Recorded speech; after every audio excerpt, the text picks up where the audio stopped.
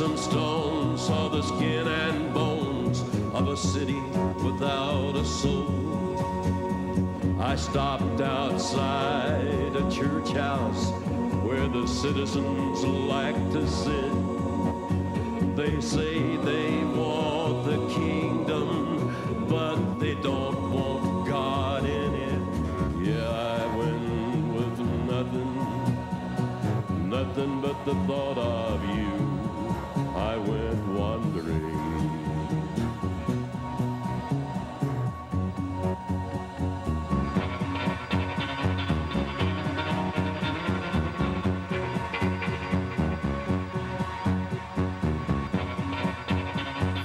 Live from the Mecca of Mormonism, Salt Lake City, Utah. This is Heart of the Matter, where Mormonism meets biblical Christianity face to face, and I'm your host, Sean McCraney. If you have family or friends who can't watch us live, have them go to the internet at hotm.tv, and they can watch the show from anywhere in the world, live streaming video. Just another website review, and HOTM.tv is all about the show, past shows, streaming video, event information. BornAgainMormon.com is where you can find about our ministry, our purpose. And LordsWord.org is where you can find about the services we have here in Salt Lake City. I was a born-again Mormon. It's the book that kind of started this, the whole thing. And it's available at Gift of Grace Bible Supply in Springville. UTLM.org, which is a great site to get information on all things LDS. New Life Christian Book in Layton, Lifeway Book in Salt Lake City, Oasis Book in Logan, Christian Gift in Bible in Salt Lake City or Sandy, and of course, you can also pick the book up at www.bornagainmormon.com. If you can't afford the book, write us and tell us, and we'll send one out to you free. And if you don't want to pay for it because you have some reason that you think you're supporting the ministry, let us know, and we'll send you one out free too. Because we want you to read it and understand the purpose of the ministry. Get your calendars out for the month of July. We have some fun things coming up. We hope you'll participate. July 12th, Saturday, an open water baptism in the Logan area. It's going to be in a river. We have a number of people who are going to come and express publicly their faith in Jesus Christ and be baptized non-denominationally, but unto the Lord. And so you can go to our website at bornagainmormon.com, hotm.tv, and get information on that. On the 14th of July, that's a Monday, here at the studios on Redwood Road in Salt Lake City, you can come down between 9 in the morning and 6 p.m. anytime during that. We'll be here all day, and we're going to sit on this set, and I'm going to interview you about your experience of coming to know the Lord and leaving Mormonism for a full relationship with Jesus Christ. So we would love to hear from you. Don't be shy. If you're afraid of repercussions, as I said, we can blank out your face, alter your voice, and just want to hear your testimony about how it happened with you. Whether it was through our ministry or someone else's ministry is irrelevant. We just want to hear your story. And then on the 28th of July, we're going to have a book signing at New Life Christian Book in Layton. It's at 1550 North Main, and we would invite you to come out there if you want to meet and greet, talk, whatever it is. That's a new bookstore, and we hope the people in that area will support it. Project Abandoned Ship. What is it? It is a step. It is a kickstart for some people. It's a message or signal to the LDS Church that you're not going to take being on their membership rolls anymore, counted as one of their 13 million, and yet you have no really affinity, belief to the church. Taking that step might help kickstart you into a relationship, free you up from the chains that you have been tied to with that religion without having any real relationship to it. So what we're suggesting that you should do is write the church and ask them to take your name off the records. We think it will be a liberating experience, and it will send a message loud and clear to Salt Lake City. Change some things. I don't want anything to do with it until you do. You can go to utlm.org, or you can also go to bornagainmormon.com and get information on how to write that letter, who to send it to, etc. The most common comment I get from the LDS, besides mocking me as a person, is about how gentle and loving and accepting they are of people of all faiths. how we never pick on anybody, and just how we just love everybody. And Sean, you're such a mean man, because you're always picking on us, and I'm really not picking on you, I'm picking on the doctrine. But nevertheless, I want to show you a video clip. This is at a missionary conference. It's held in an LDS church. It's LDS missionary, and he is just showing his love for Christian preachers and pastors. Let's run that clip. That's where I live, and I'm going to tell you now, this is, but it is not the last ride over Brownfield. This is, but it is not the last time you will hear the yellow. And I need you to give me an amen. I want 2, 3. Amen. Wait, no, I want 2, 3. Amen. No, and I need the hallelujah. I want 2, 3. Hallelujah. I'm out.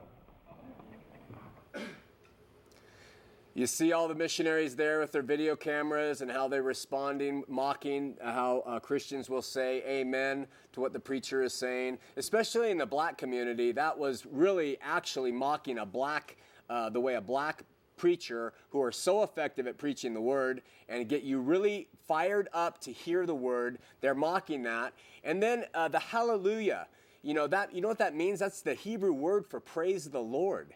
They're mocking hallelujah there. When people say hallelujah, they are mocking that. This is missionaries who go knocking on your door, who claim to be so full of love and so full of just compassion and acceptance. It's baloney. I've been there. And let me tell you, behind the scenes, it is a mockery. We called Jehovah's Witnesses, when you cross someone's lawn, we call it J-dubbing it. We called nuns in the Catholic Church zeros. It goes on and on and on. And going back to the temple ceremony, the temple film, they have a Protestant preacher teaching the people Satan's doctrine. They always will come and say, we are so loving and kind, and yet all this stuff exists. So I just wanted to give you another firsthand experience of how I'm not making it up. This stuff is really out there. The man worship continues to roll along. An antiques dealer in Logan, Utah, a friend of mine told me this story recently. He placed a beautiful sign behind the counter of his antique shop, and it said Amazing Grace on it. And he's a Christian man, and his wife, and they're lovely people. And an LDS customer who he knows, stalwart in the faith, came in, and she looked up at the sign, and she said, "Oh, how wonderful. How beautiful." And the owner was kind of surprised that she responded to Amazing Grace that way, until she said, "I have a granddaughter named Grace." And he said to her, "I don't think that that's really what the sign is intended for." And she stopped and she said, "Well, her name is Grace." So, it's just a difference in perspective. And it's very difficult with the nuance to separate the two. It's like teasing a weed out of a very delicate flower. And when you try to do it, some things get damaged. When you try to separate the nuance of Mormonism from Christianity, sometimes it isn't loud and clear, and it seems like I'm really nitpicking. But bottom line, anybody who's had a regenerative relationship with Jesus Christ, who knows, bows, worships him, says hallelujah without mocking, will see Amazing Grace and know exactly what that means biblically. You take it to the Mormon level, they do not understand it because it is contrary to their doctrine and contrary to their heartfelt beliefs. I want to give you a little walk through an email. This is a couple paragraphs, but I think it's important to hear. I'm going to give you insight into the email exchanges that I have with people, and we receive several hundred a week, and this is one. It says, this is from Patty. "Sean, as I watch you, I grow so incredibly grateful for my husband of 38 years who has served in 3 bishoprics and on the High Council. He is a stalwart, faithful man. His love for the Lord and desire to be his disciple is tremendous. It is beyond my comprehension how you can be raised in the gospel of Jesus Christ, go on a mission, serve the Lord in leadership capacities, bless with your priesthood authority, and then say it's not true. The LDS faith has not let you down, Sean. You have let yourself down. You have let yourself go. I have only watched a few of your shows. You are so full of guile. Look it up in the dictionary, but she spelled guile, G-I-L-E. Your show is not about turning people to the Lord, but about trying to destroy the LDS faith. It will never happen. As I have seen you become angered and defensive in some of your answers, I see a sorry excuse for a man who looks unkept, uncaring, and could not stand next to a faithful priesthood holder and look him in the eye. It goes on and on and on and on. I wrote her back and I said, amidst all of your wonderful accomplishments and status symbols, Patty, have you unequivocally been born again? The tone of your email suggests no. She wrote me back, boy, what a reply. I can tell you just change the name and send the same message to everybody. Nice to know I could shut you up. Her heart is beginning to reveal itself. I said, this is not silence on my part. It's agreeing with my adversary quickly. It's turning the other cheek. Again, have you been born again, Patty? She wrote, I don't think that we avoid the word of God. Give me a break. Are we talking about the same LDS religion? And then she wrote, I don't need to be born again. I did it right the first time. And I don't need your truth. I have God's. As I continued to go back and forth, in the end I said, I do this because I love you. And she became more and more aggressive and acerbic. This is an insight into the email exchange with the people who claim to be Christian, who do everything they can to say they're Christian. And I believe there are some Christian LDS people. But in general, the doctrines have taken them and made them anything but children. Now, they use tactics when it comes to a show like this or to Sandra Tanner's website or anybody who comes out, and they say you're anti-Mormon, they attack the man. This past week, I've gotten a lot of emails that are attacking me because of my looks, my appearance. Last week's bandana show sent some people over the edge. Now, if you've watched the show for any amount of time, you'll see that most of the time I'm unbuttoned because I want you to see that I don't wear garments, and it's just a purposeful thing to show you. I also don't shave sometimes. Sometimes my hair is buzzed. Sometimes it's longer. Sometimes I dress better. Sometimes I dress down. The reason I do that, just to let you know, because people have been asking since the bandana thing, is I want you to know that clothing and how someone looks does not matter to me. It doesn't matter how somebody looks. And I think that's important because I think it's biblical. Let me talk to you about outward appearance for a second. The Lord said in 1 Samuel 16:7, look not on his countenance or on the height of his stature, because I have refused him. For the Lord seeth not as man seeth. For man looketh on the outward appearance, but the Lord looks on the heart. The LDS look on the outward appearance. It's one of their first signs to see how kept you are, how well you're dressed. Jesus said to the Pharisees, very fitting, woe unto you, scribes and Pharisees, hypocrites, for you are like whited sepulchres, which indeed appear beautiful outward, but are full of dead men's bones, and are all uncleanliness. Even so ye also outwardly appear righteous unto men, but within you are full of hypocrisy and iniquity. The outward appearance, it means nothing. Henry David Thoreau, not in the scriptures, not in the Bible, said, trust no enterprise that requires new clothes. Jesus Christ himself walking today, 2008, I don't think would be wearing an LDS suit and white shirt and tie. You have the wrong message, and you've had it wrong from the beginning. This isn't Mormon bashing. This is getting to the heart of the matter. This is getting to some of the differences that make Christians Christians and LDS LDS. Jesus even said, judge not on his appearance, but judge righteous judgment. Paul said, for we commend not ourselves again to you, but give you occasion to glory on our behalf, that we may be somewhat to them which glory in appearance. He cautioned about people who glory in appearance. What about Absalom? Do you remember David's son? It says of Absalom, but in all of Israel there was none to be so praised as Absalom for his beauty. From the sole of his feet even to the crown of his head, there was no blemish in Absalom. What kind of person was Absalom? Not a good one. When the children of Israel were looking for a king, they went out and they sought after a king against God's will. But God let his permissive will come in, and he let them choose a king. Who did they pick? They picked a guy named Saul. Why did they pick Saul? It says, for he was a choice young man, and there was not among the children of Israel a goodlier person than he. From his shoulders and upward, he was higher than any of the people. A tall, handsome, stately man. And he turned out to be a disaster as a king. And then we have the parable of Jesus and the fig tree. Jesus is walking along with his disciples, and he goes up and he sees a fig tree afar off, having leaves, it says. He came, if haply he might find anything thereon, and when he came to it, he found nothing but leaves, fig leaves, for the time of the fig was not yet. That is symbolic of outward religion. When Adam and Eve sinned in the garden and they went to hide themselves, they took fig leaves to cover their sin, and that was a covering, a man-made covering to make themselves look outwardly righteous, when in fact they were covering the shame of their own guilt.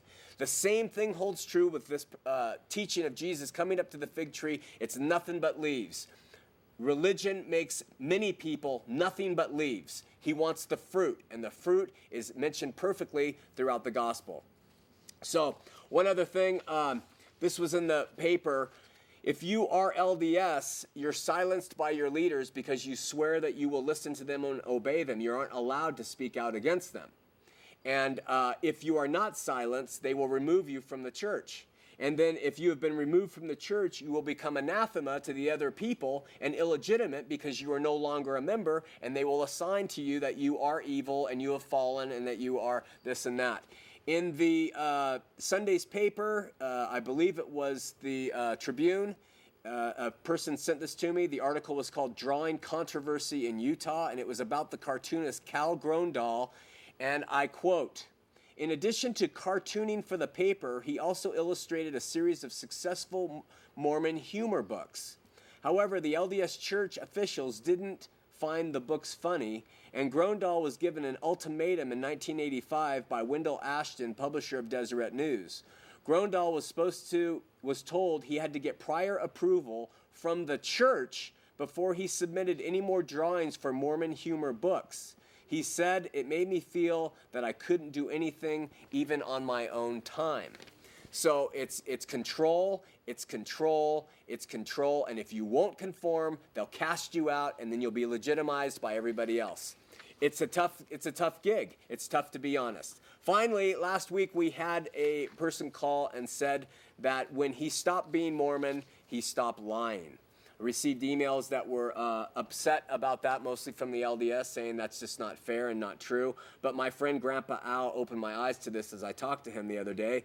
He said, when you are dressing a certain way because you have to, it's a form of deception. When you go and do your Temple Recommend interviews, you show somebody who has a Temple Recommend interview card that they've passed, they have lied. You cannot get through that thing without telling some sort of lie. When you read their history, you are reading lies. When you read their manuals, you're not reading the full thing. You're reading a twisted version of what the history actually was. When you have people who are having to take Prozac, when you have the highest suicide rate for males in the nation between men of age of 15 to 24, you have a huge problem with people living deceptively and trying to put an outward image that impresses everybody. It's not biblical. It's not right. So I will take off on that, and we'll have a prayer, and then we'll go into tonight's brief message. Lord, we love you. And we want you to see our hearts. We want people to realize that you look at the heart, that you will accept the poor, you will accept the rich, you'll accept all who come to you and confess you and believe in your heart that you are indeed the Christ. We pray for our audience, wherever they may be, and for our staff. In Jesus' name, amen.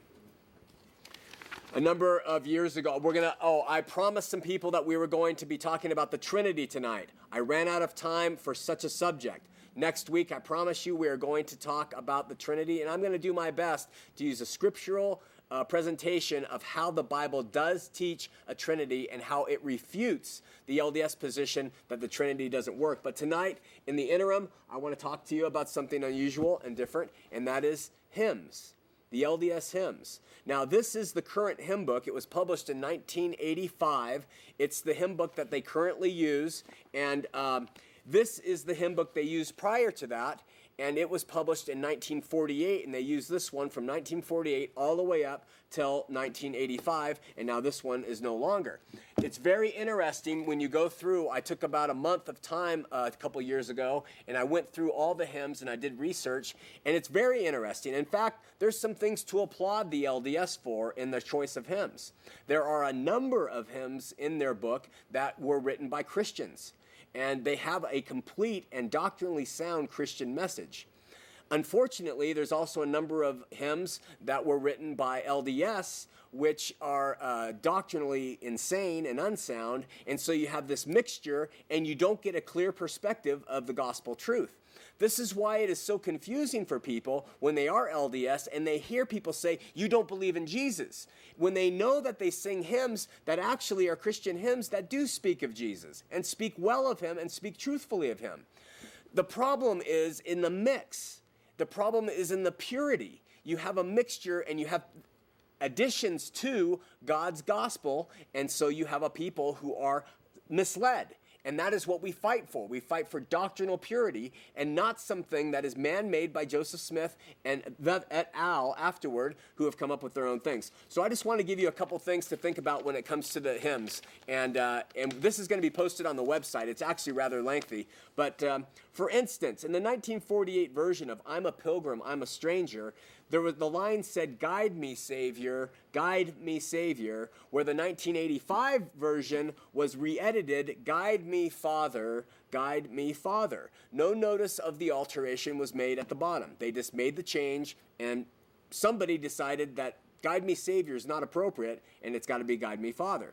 But on a very positive note, and remember, I will talk about positive things if they've happened. In Rock of Ages, one of the classic Christian hymns, it contained only 2 verses in the 1948 version.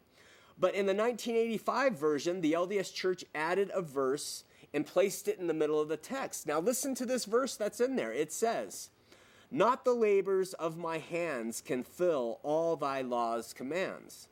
Could my zeal no respite know? Could my tears forever flow? All for sin could not atone. Thou must save, and thou alone. So we have truth that is mixed in with that. But then at the same time, we have horrible, and the list goes on and on about different changes that have happened between those two texts. But we also have things that talk about Kolob, the planet closest to where God lives. If you could hie to Kolob.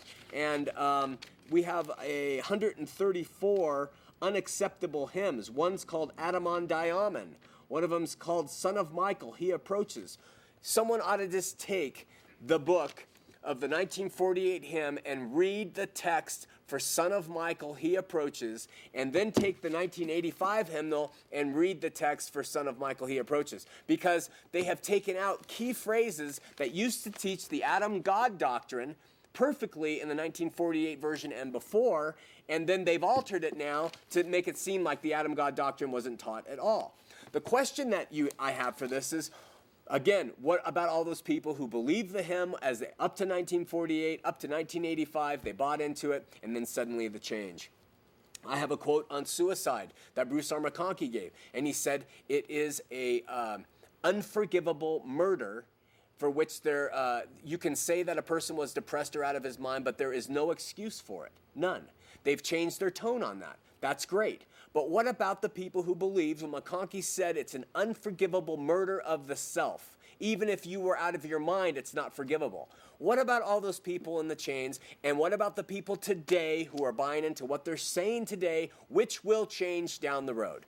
That's the whole concept behind the hymns. There are hundreds of them that are good, and there are hundreds of them that are not. And they teach a false gospel. And just that little bit of untruth is enough to sway a person to miss the important message of salvation by grace through Jesus Christ alone.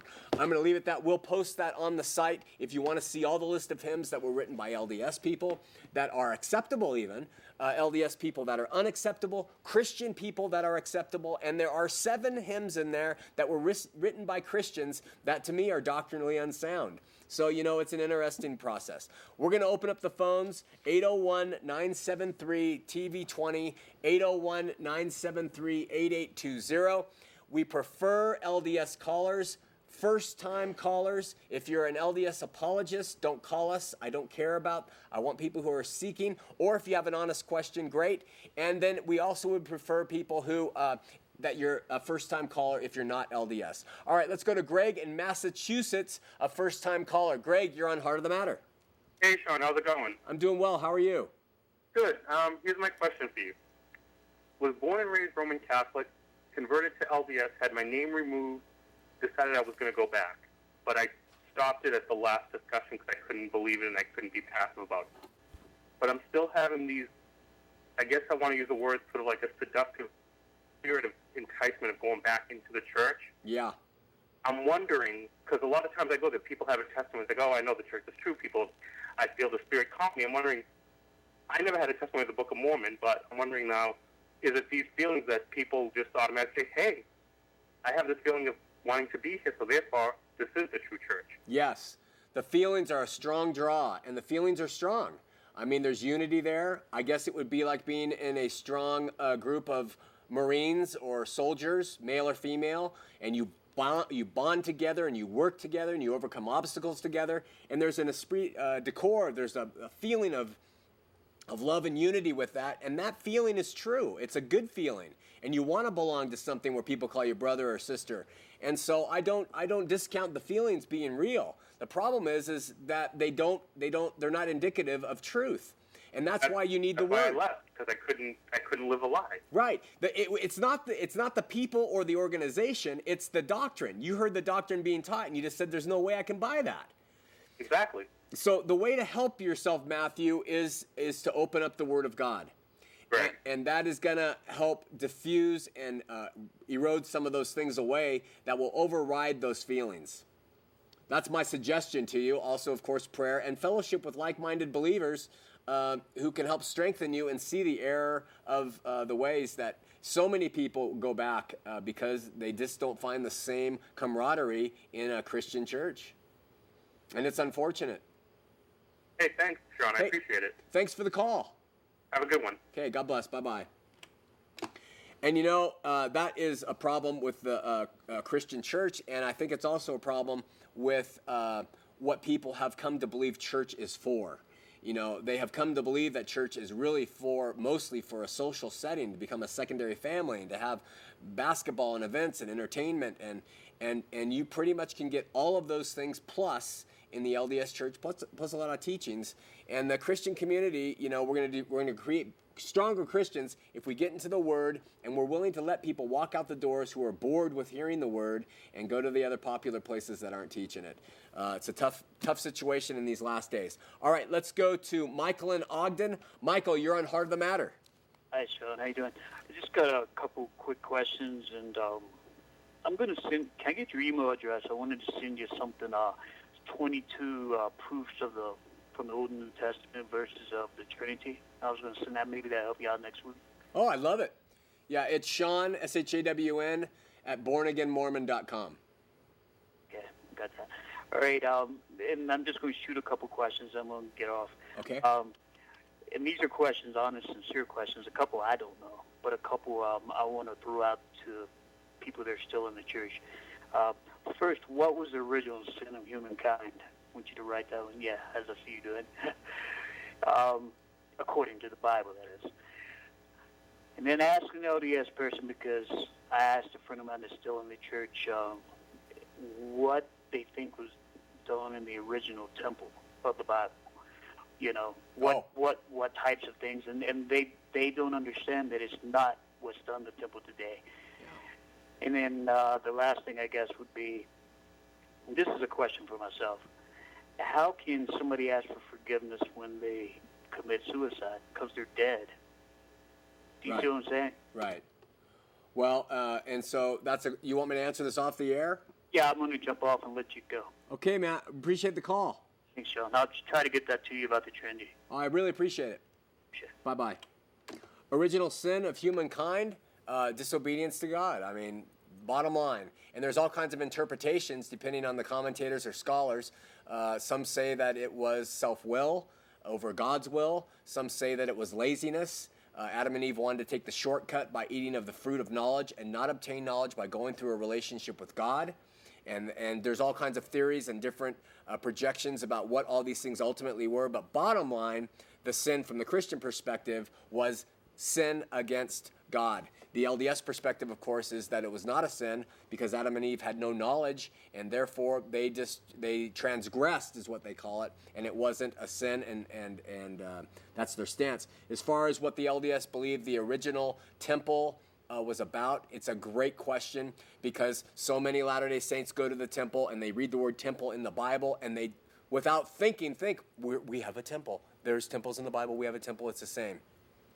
Absolutely no comparison between what the two do. Now, there's some symbolisms that you could carry over and say, well, this was symbolically done. This was actually done in the Old Testament temple. This is symbolically understood through what we're doing in here now. But bottom line, all you got to do is read the ceremonies and read Masonry and go to utlm.org, and you'll get all the information you want to compare and contrast. And then you can look at how it's changed. Which is another thing which is so disturbing, is that if it was from God and it was mandatory that you had to go through these rites and rituals in order to enter heaven, you enter through these veils and you have to do these certain things when you go to heaven to do it right, the exact right way to be allowed into heaven, and then they change it on you. And they've changed it so many times, and people just accept the changes as well. Okay, God must have changed his mind on this thing that had to be done by my dad last week, and now I do it differently. So, change, and that's how corporations survive. When you find a corporation that refuses to change, you usually find a corporation that ultimately will fall over dead because they aren't contemporary and they don't keep up with the trends in business. Well, Mormonism is a fantastic corporation, and they have no problem pulling the rug out from under one doctrine, changing it, altering it, giving it to the people, and the people just scooping it up like a Happy Meal. So we have Barbara from Salt Lake City on the Great Line 4. Barbara, you're on Heart of the Matter. Sean, how are you? I'm fine. How are you, Barbara? Good, thank you. I have a comment. Yes. At the beginning of the program tonight, Yes. when you showed the LDS missionaries mimicking the black ministers, Yes. and then you went on to explain what hallelujah meant. Yes. Right in the middle of your explanation, and when you were talking, the station drowned you out by putting on the emergency broadcast sound. They did. So we didn't get to hear a lot of what you were saying. Oh. And it happened last week as well, when you were speaking. And I guess a gentleman called you last week and told you that. Yeah. And I thought that was very interesting that it happened again. And were you aware that the emergency broadcast comes from KSL, the LDS-owned station? I didn't know that. Well, there's some information for you. I thought that was very interesting. That's very interesting information. I really appreciate that. You're welcome. And just so you know, you can keep up on that, see if it happens again. Thanks so much. You're welcome. Take care. Okay, bye-bye. Anyway, hallelujah means praise the Lord. And if there's an emergency broadcast system when I just said that, we're in big trouble. Let's go to Sean in West Jordan, first-time caller. Sean, you're on the air. Heart of the Matter. How you doing, Sean? I'm doing well. How are you? Good. Hey, I just want to tell you I really appreciate what you're doing out there. I haven't been to church for 25 years, and you're the first one that's piqued my interest at all, and I really appreciate it. Oh, thanks, Sean. Praise God. Have you found a church out there in West Valley? I haven't. I've just been watching your show faithfully for about a year now, or maybe a little bit longer, but I just want to tell you about the Mormonismus moment we had this week. Okay. My girlfriend went to her workplace and she was wearing a really nice necklace, had the cross on it, and she was asked not to wear that to her work anymore. They didn't want it there, and of course she went ahead more the next few days. But I don't know. I just found that pretty interesting, but I would imagine all the CTR rings are okay at work. Isn't that amazing? Yeah. Is that a company you can say on the air? No, I'd rather not. Okay. I just thought you'd find it interesting. Yeah, it's interesting, and Especially what goes on out there. Yeah, it's terrible. I'm sorry to hear that, but good for her for wearing it a few days more. Okay. Well, I appreciate what you're doing. Thanks, Sean. Okay. God bless. Bye-bye. Mike from Salt Lake City on line 3, but let me pick up a few things. This person wrote, his name was Sean as well. He said, every time you say something negative or that serves to discredit the church, you're putting a missionary's life at risk. Believe it or not, but there are people out there who do not like Mormons to the extent that they become violent towards them. How would you feel knowing that something you said caused a missionary to be harmed or worse? Just because you do not agree with the church doctrine, what does that say about you? It says that peace if possible, but truth always. And I doubt very much that the missionaries' lives are at stake because of I'm sharing what the truth is about Mormonism. I think my life has been more at stake from you than the missionaries have been from me or what I say. And also, I don't think that... I think the tone of our story is not to take it out and beat up the missionaries or ever harm another person, and we would never endorse violence at all. So I think you've got it a little bit twisted there, Sean. Let's go to Mike on line 3 from Salt Lake City. Mike, you're on Heart of the Matter. Hey, Sean. Appreciate what you're doing, like the other caller said. And I just have a question. I can't agree with you more what you said about outward appearance. It's such an important thing, and unfortunately our society, we just look so much at the outside and don't look so towards the inside. Right. I do appreciate that comment. One question I did have for you, I was astounded this week to read a report on what some of these televangelists are doing in their personal lives, the amount of revenue they're pulling in. I mean, I know the Mormon Church pulls in a lot of revenue, but some of these televangelists, I mean, they had people like Benny Hinn on there. They had Joel Osteen, Joyce Meyer. It's incredible the amount of revenue these people are pulling in, the houses they're buying, the clothes. I mean, they mentioned Benny Hinn staying in $5,000 a night hotels. What is your opinion of this industry? It just seems like, you know, some segment of this industry is really, it appears to be about money and kind of the things that you're speaking against tonight. What do you think of that? You know what? I'm not going to mention any of the televangelist names or anybody who does that, but I can't think of something that's going to be more despicable to God in the end, that you're taking people's money that is hard-earned, and they're giving it, and they are using it to glorify themselves and create luxuries for themselves, and it's sick, and there is no way in the world a Latter-day Saint or a Jehovah's Witness is going to look at that stuff on television and say, man, I want to be part of that. It's just a sickening scourge, and it was foretold of in Revelation. In the last days, men are going to love to hear themselves speak, and they're going to say what makes their ears, itching ears of others, appealing, and it disgusts me to no end. So there's my very soft response on that subject, and it's just a horrible situation. But you know, like you said, the LDS Church is very smart, and they just say, listen, your salvation is on the line. If you don't pay us the 10%, you're not going to go to heaven. And that's all there is to it. So it's more devious, and they're probably getting more, and they are a very wealthy church considering their size.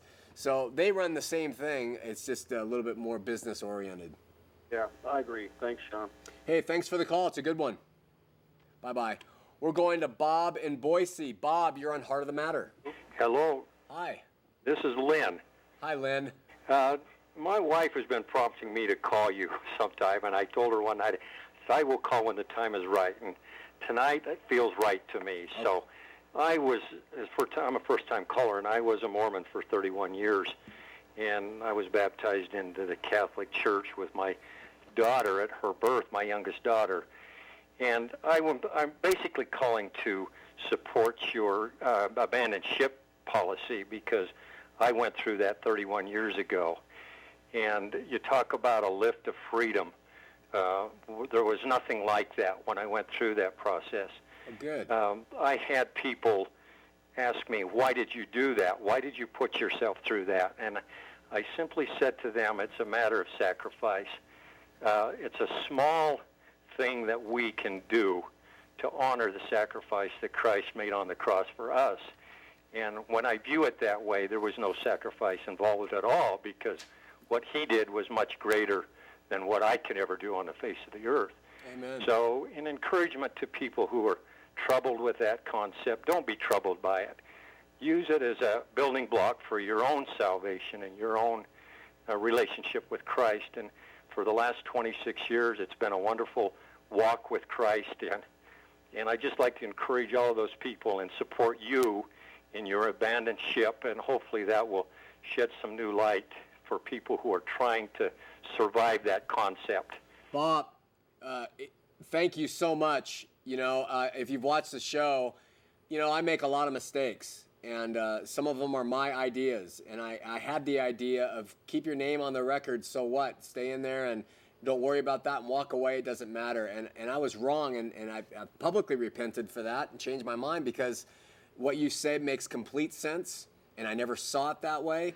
And it is so important, and I really do love what you've said, because for so many people, they are just wishy-washy, and I love it when I meet them, because I can say, are you LDS? And there's a huge pause, and they say no.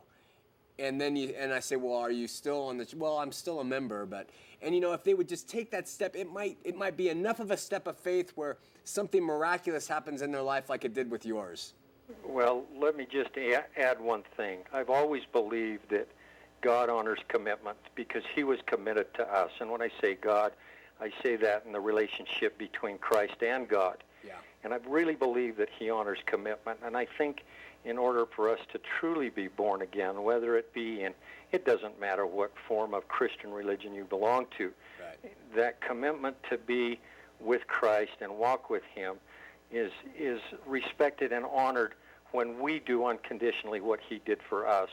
And when you honor the commitment he made to us, then his commitment to you is greater, and he walks in a greater fashion with you every day of your life. And that's what I mean by the freedom that you're lifted with. You can go to him at any time. Yeah. Pray to him, ask him for help. It may not come when you want it or how you want it, but mark my words, in the last 26 years, it always comes in some form or another.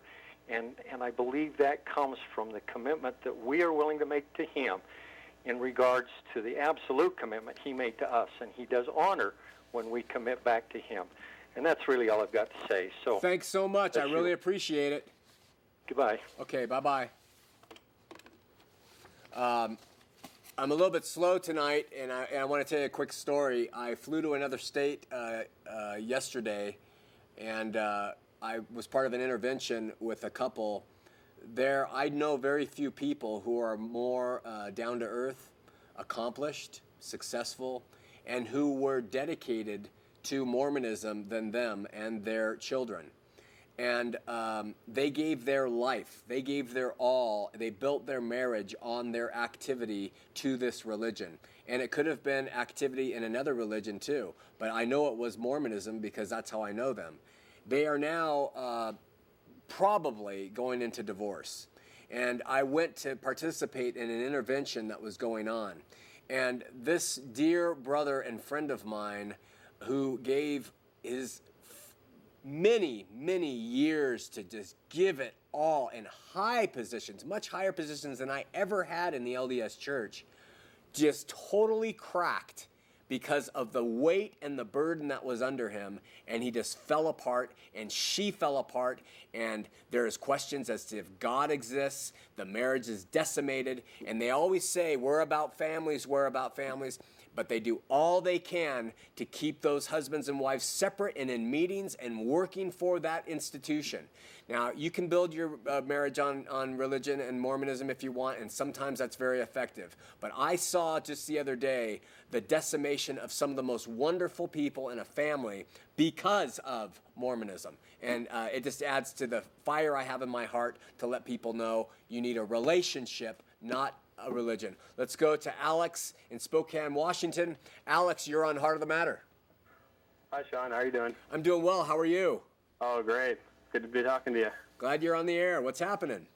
Hey, I just wanted to tell you thank you so much for what you're doing here. I discovered your show about 6 months ago on YouTube, and I've been listening to it ever since. Oh, awesome. Well, are you LDS or were you? No, I've never been LDS, but however, a lot of my friends are. My work acquaintances are.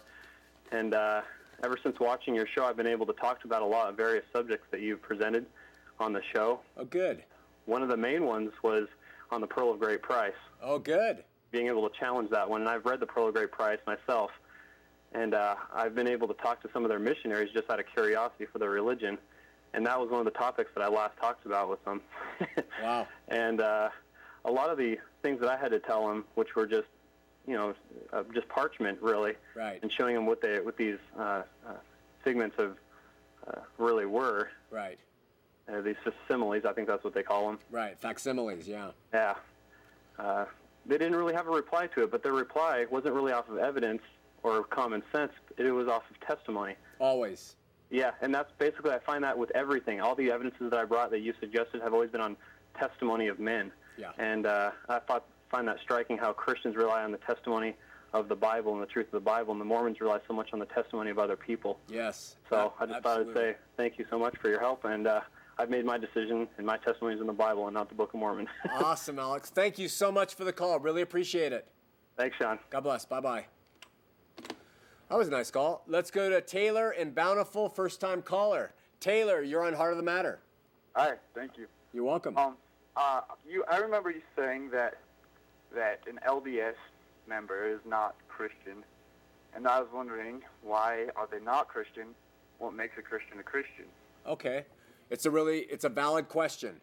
And I have to clarify it. I believe that there can be Christian people within Mormonism, but I believe Mormonism does not produce Christians. And I know that's kind of hair-splitting, but it really isn't when you think about it. What makes a Christian is they believe what the Bible teaches is the gospel of Jesus Christ. And the Bible teaches unequivocally that we are saved by grace with nothing that we can do to save ourselves. Nothing. That our works are as filthy rags. That if it was by our works we would be proud. It is by the grace of God that we are saved through faith by the shed blood of Jesus Christ. Period. End of story. What Mormonism does is it takes that concept, it redefines what saved is, and then it adds on a bunch of things you have to do within the confines of that religion in order to be saved, meaning in order to live with God. And then couched in all that is a bunch of superfluous doctrines that are completely man-made from Joseph Smith's mind, imaginative mind, and it leads people even further away from the cross. And so it's not as big a deal as some people would think. The Bible lays out a very simple plan. Jesus came, he died on the cross, you believe in your heart, confess with your mouth, and you are saved.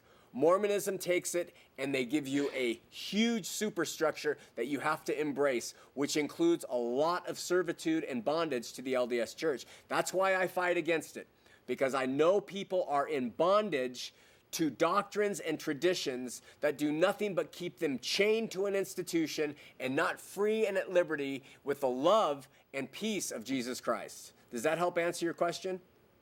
I guess so. I guess so. I just gave you some of my best stuff, dude. What do you have further? Are you LDS? No, I'm just kidding. That was a shitty answer. Oh, you're a mean guy. Come on, you can't say that on the air. Are you still on there? All right, he hung up. Listen, quickly, for my atheist friends out there, quick story. You may have heard it, but I liked it. It says, a man went to a barber shop to have his hair cut and his beard trimmed. As the barber began to work, they began to have a good conversation. They talked about so many things and various subjects. When they eventually touched on the subject of God, the barber said, I don't believe that God exists.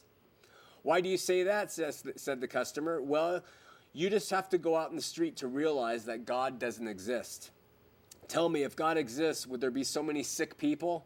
Would there be abandoned children? If God existed, there would be neither suffering nor pain. I can't imagine a loving God who would allow all of these things.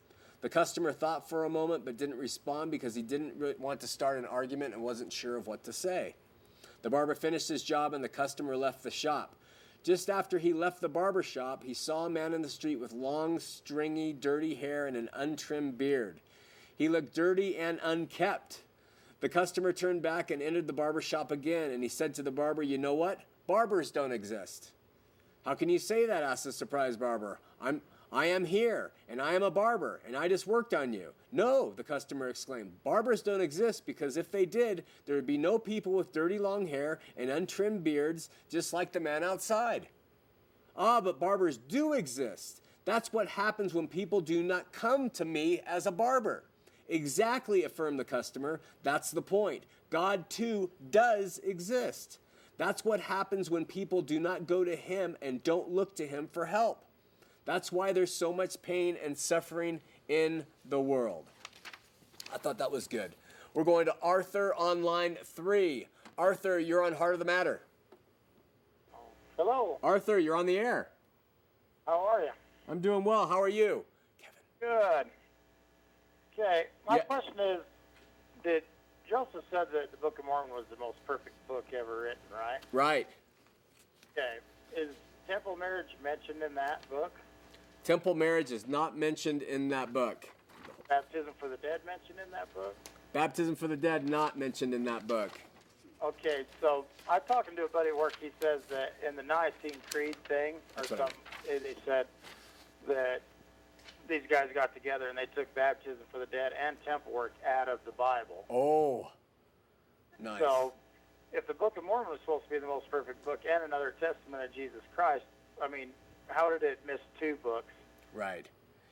It's a great comment, but they will backtrack on saying that's why we believe in continued revelation. The Book of Mormon was another witness of Jesus Christ, but the full restoration of the gospel came by direct revelation through Joseph Smith, who then provided the Doctrine and Covenants, and now they're saying that the Pearl of Great Price was received by revelation instead of by him translating the papyrus, which is what they always stood behind until they actually found the papyrus and found them faulty. So it's a great point, but Joseph Smith is saying it's the most correct book, but it doesn't give you everything you need, and I guess that's how they justify it. Okay. Well, I think the Bible gives you everything you need. Yeah, oh, absolutely. You know what else is interesting is the Quran calls it itself the most correct book on the face of the earth. So, I guess you got to make that qualifier if you want to beat out the Bible for readers. Good call, Arthur. Appreciate it. All right, have a good evening. You too. Bye-bye. We're going to Jeremy in Mill Creek.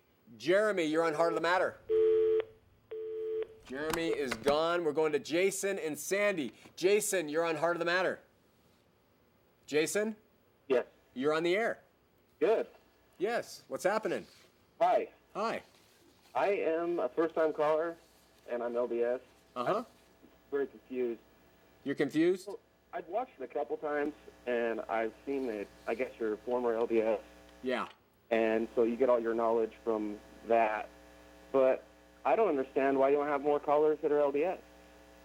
And where are you getting your information from? Where am I getting my information from? Yes. Well, give me some specific information you're wondering about, because every one of the shows, the notes are on the internet, and you can go and you can check anything I've said. And for the most part, I don't think I've had anybody correct me on my historical facts or the teachings and doctrines of Mormonism. And that's why the LDS aren't calling, because they may go to their library and say, I don't agree with that at all. And they start reading, they say, well, that's true. So give me something specific you mean, and I'll tell you where I got that information. A lot of the information that I've heard so far has been like prophets or from Joseph Smith. Yeah. I mean, have you watched the Joseph Smith papers at all? No. Why not? Well, one, I don't live in Utah, and two, I've read as many books possible on Joseph Smith's life from LDS and non-LDS, and three, it is produced by the LDS Church, isn't it? But of course, I mean, so why would I watch that? Well, because it so I can get a slanted view. I want to go to the historians who give me the full picture and not the LDS picture. Well, if you're going to get a historian, you'd want a historian that can get accurate information. Yeah, and I read the historians that are very accurate. From the people who are directly involved in it. I mean, I'm not saying that everything that every church that says, hey, I got a historian in my church that says this or that. I'm just saying, hey, give it the benefit of the doubt. Of what, though? You got to be specific of what you're talking about, Jason. I mean, what am I saying that is not... You claim that you say that, okay, the Bible's the only word of God, right? Yeah. Then where is your authority? Where's what? You just read the Bible and tell me exactly what the Bible says? I'm sorry, I read the Bible. King James Version? Yeah, I read the King James Version of the Bible. You're breaking up, my friend. Say it again. He must have been on a cell phone. Try calling back, Jason. That's not my doing. I would love to talk to him. The Lord must have cut him off. Let's go to Jeremy in Mill Creek. Again, back on line 4. Jeremy, you're on the air. Hello, Sean. Hello, Jeremy. I just wanted to make a comment that I was baptized Mormon when I was 8, like most people in Utah. And before watching your show, my uncle turned me on to it. The word Jesus and Christianity meant something negative in my life. Right. Hypocrisy and putting down. And I just wanted to let you know you're a breath of fresh air. Hey, thanks, man. I appreciate it, Jeremy. Yep. Thanks for calling. Bye-bye. Bye-bye. I want to end with a quick story. Again, this is kind of a unique show. It's different tenor, but it says one of the most interesting things that I've read about the father of Methodism, John Wesley, is that one day he was preaching to a great open-air crowd in London. Mr. Wesley made this statement: "The love of God is so great and wonderful, and Jesus loves people so much that he would even save anybody the devil does not want. He would even take the devil's castaways." After he preached, Lady Huntington asked John Wesley to her home for tea. As they were seated, someone in the royal family took Mr. Wesley to task. Quote, "We heard you preach today, but you went too far. You said the Lord would save the devil's castaways. We don't agree with you." Just then a servant came in and handed Mr. Wesley a note. When he inquired where it came from, the servant pointed to the glass doors and said, "The 2 old hags from the slums of London are standing yonder on the curb, and they gave this note to me for you." Mr. Wesley took the note, and as he read, a sweet expression showed on his face. The note read, "We heard you preach today. We have lived in sin all of our lives. We're the devil's castaways. We're broken in body and soul and in spirit, but today Jesus took us in." After Mr. Wesley read the note, he said, quote, "Maybe you didn't agree with it, but thank God 2 miserable souls out yonder did and accepted it." That's from The Sword of the Lord, June 27th, 2008.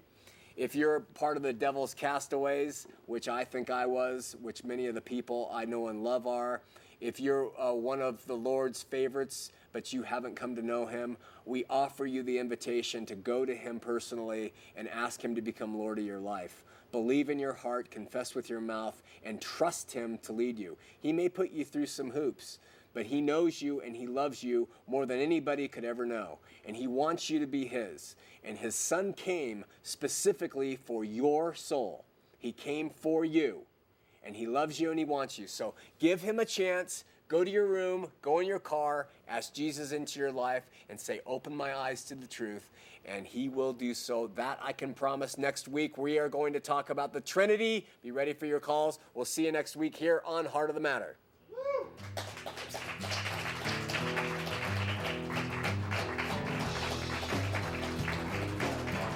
I'm gonna break break my rusty cage and run. I'm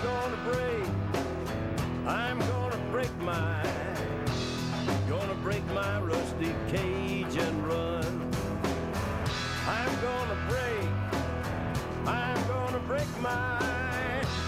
gonna break my rusty cage and run. I'm gonna break my